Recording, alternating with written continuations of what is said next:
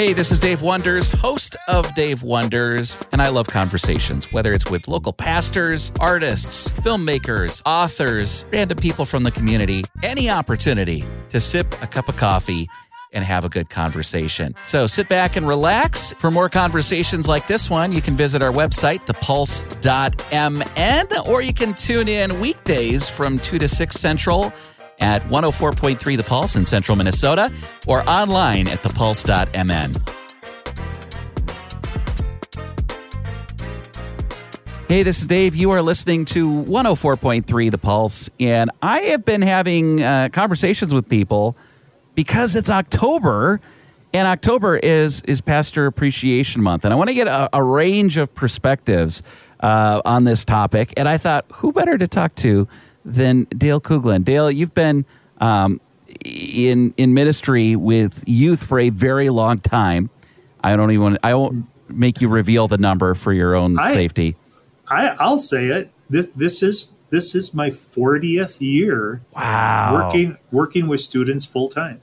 So whenever we have a Pastor Appreciation Month, some churches are better at this than others. I've been a part of a few different churches, but the youth pastor sometimes does not get the same kind of treatment. I'll say it so you don't need to. No, you are spot on. I have a very good friend who, for Pastor Appreciation, they gave the senior pastor a trip to Hawaii, and his wife, and they gave each of the rest of the staff a $20 gift card to a local restaurant. And he said, I don't want to take away the vacation from our senior pastor because he deserves it. But, yeah. That hurts a little bit. I work hard too. Yeah, I work hard too. So I didn't do anything about it. I just listened. Well, I think this is one of those topics that, people, they struggle even with knowing what's a good way that I can bless and support and honor and appreciate my pastor. They might not have even, until this moment, until they've heard this conversation, even think of the youth pastor. So let's bring it to their attention. How much work, youth pastors, they're just playing games with those youth, right? They don't actually do any hard work. Well, let me tell you, Dave, as a professional game player with students, it is work. And I'm being a little bit facetious, but not really. There are times as I am working with students, playing games with them, interacting with them, because that is the best way of connecting. Because just sitting down across a table doesn't always open up the avenues of conversation. And you need to have those times where the walls come down. And many times that happens while eating a meal or drinking some coffee or playing a game or just doing something together. That's where, laughter can happen. Some hilarity can happen in one way or another. Now, here at Youth for Christ, we use the 3 story, which is your story, my story, God's story, where we are very, very intentionally listening for their story, what makes them tick. And that comes out many, many times while we're playing a game. And we can share things like here at the junction, believe it or not, one of the hot games that we play, it sounds funny, is chess. Many, many times we're sitting across the table and we're playing chess. And during that time, we're sharing life with them because they're thinking and they're reflecting and they're also involved with this game. And that's just one of the many, many games that we play with them. So when we look at a youth pastor and they're just engaging in these silly things, we would think, if it's a good youth pastor, they're using that as an opportunity of finding out who that student is, what makes them tick, what drives them, and that is work. Yeah. Because there are times where I am dog tired from the schedule I keep, or distractions of my own life, or things that are going on. But I need to be able to put those things aside and engage with students. And many times it's a physical engagement. Uh, Playing the 10th or 12th game of ping pong in an afternoon. And I'm just thinking, okay, I just want to sit down and jibber jabber on the couch. I don't want to play another game of ping pong. But when you have a kid come up and say, "Hey, I'll play in this game," let's do it. Let's make it happen, because that's where the relationship comes. It's really an interesting thing because pastors, I think, tend to have a very big congregation, or they've got a larger pool. But the relationships that youth pastors are making with their youth are oftentimes significantly deeper than the pastor has with their average congregant, right? Would you agree with that? Absolutely. Absolutely. Because you have the opportunity of being a very, very significant person in that young person's life. And one thing that I said early on in my youth ministry, and years later I will double down on it, and that is the first adult, other than mom and dad, the first adult in a student's life that really takes them seriously will be the person that speaks mostly into that person's life. Mm. And if that can be a youth pastor or a Sunday school teacher or a small group leader that really takes them seriously and realizes that, hey, I'm an individual, and I have individual likes and dislikes, and fears and things that excite me, and this adult is taking me for real. I want to be like that. I'm drawn to that. And if that person can show them Jesus, that's life-changing, in my opinion.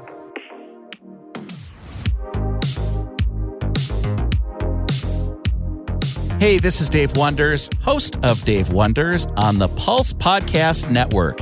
Here at the Pulse, we are passionate about music with a message for Central Minnesota. We want to cultivate within each listener a deeper desire to know and follow Jesus Christ. You can listen to us anytime online at thepulse.mn or at 104.3 The Pulse if you live in Central Minnesota. Now let's dive back into the conversation.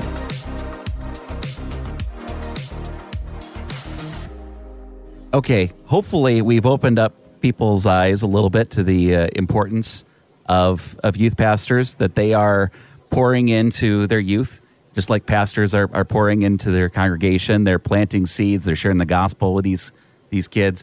These kids are confiding in them in ways that they aren't necessarily with anyone else. So this is an important person in their life. Okay, now let's move the conversation. How can we, not just during October, but we'll focus on October because that's where we're at, right? But how can we be pouring in to blessing, supporting, honoring youth pastors? I think it all depends on what season of life that youth pastor is in. If that youth pastor is a single individual, they need social interaction with adults in a big way. They don't need people to be setting them up with blind dates and all that. They don't need that. They need adult conversation. They need adult interaction. So to bless them by including them in adult things. If it's a young couple, they need adult interaction. I remember as a younger youth pastor, all my friends were 15, and it's hard to have a difference of conversation. Here I am, a young married person, and every single person I know is in junior high. It's hard. Yeah. You need that. If it's a young couple that has small kids, become a foster grandparent to their kids, and we had individuals in our life that they were, Grandpa and Grandma Cher and Don and whatever, that they were individuals that often took our kids so that we could go do whatever. And, that way we weren't always having to find a babysitter because we had these new grandparents. And at times we had several of them. And it was awesome because that meant that other people were loving our kids. So it allowed us to go off. As an older youth pastor, youth worker, there again, I still love to be involved with adult things. And now it's more of, I find myself seriously sometimes older than some of their grandparents. And that kind of is a new dynamic. And being able to talk to those kids. So loving on those people and just being appreciative, not just in word, but also in deed. Right. And include them in the social things. And it's just don't ignore them. Don't think, well, they're so busy they don't have time for me. They may not. I mean, the seasons of life, but just don't give up. Appreciate your perspective, Dale. It's one of those things. It's really interesting because we have some churches where people that are ministering to youth are called youth pastors, and some they just call them youth leaders or youth helpers or whatever else. But they're doing pastoral work, whether they have the title or not. And it's my contention that we need to be blessing and honoring them as such. Yeah, don't let the degree on the wall determine the level of appreciation. Because if they're worth their weight in gold, they need to be thanked. And if you have contention with them because they do or don't do something the way you would have it do it, well, pray about that. Yeah, because the Lord has called them into that position, and if there's some misunderstanding, dig in and find out why. But then in all seriousness, they need to be behind that leader. And sometimes the posture of my heart doesn't allow me to get behind somebody. Maybe it's because of pride on my own part. So get behind them in prayer and in every other way. What maybe this is the springboard to it. I know a lot of youth pastors that even just having not even just a physical gift or a word of affirmation, but even just coming alongside of them and saying, how can I support what you're doing in youth group? How can I volunteer? How can I serve? Even that is a huge thing to bless them. Yeah. Look on the calendar and see, hey, they have a retreat coming up. Do you need somebody to head up the food? Do you need somebody to be a driver? Do you need, because if you just sit back and you say a blanket, if you need anything, let me know, you're not going to get a call most of the time. Because when I get told that means I have to do extra work to figure out how to plug you in. Right. We're trying to take a load off of them. We're trying to bless them. And part of that means being a little bit more leading with your offer.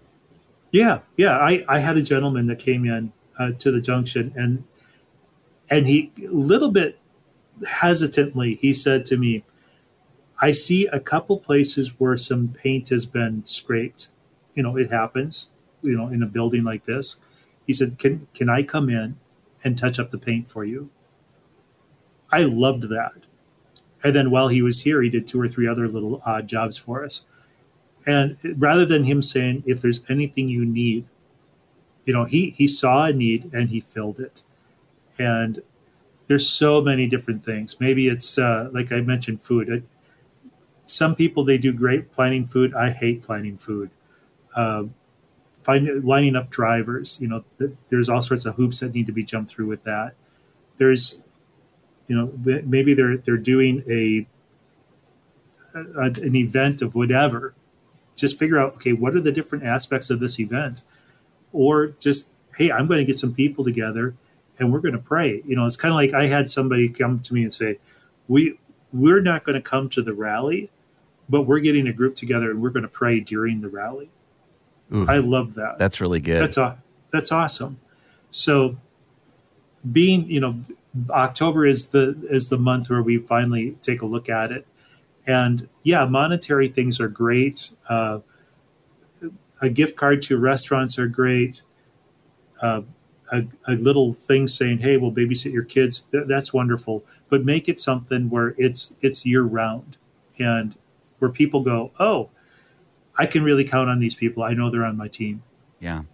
Well, thank you, Dale. I'm going to thank you while I've got you on the phone. Thank you for your years of ministry. Thank you. That's kind of you to say. We're on your team. We're in your corner. I love the working relationship that Youth for Christ and the Pulse have. I really do feel as though it is a partnership in ministry, and I feel as though you have our back. I hope you feel as though we have yours, and we appreciate you.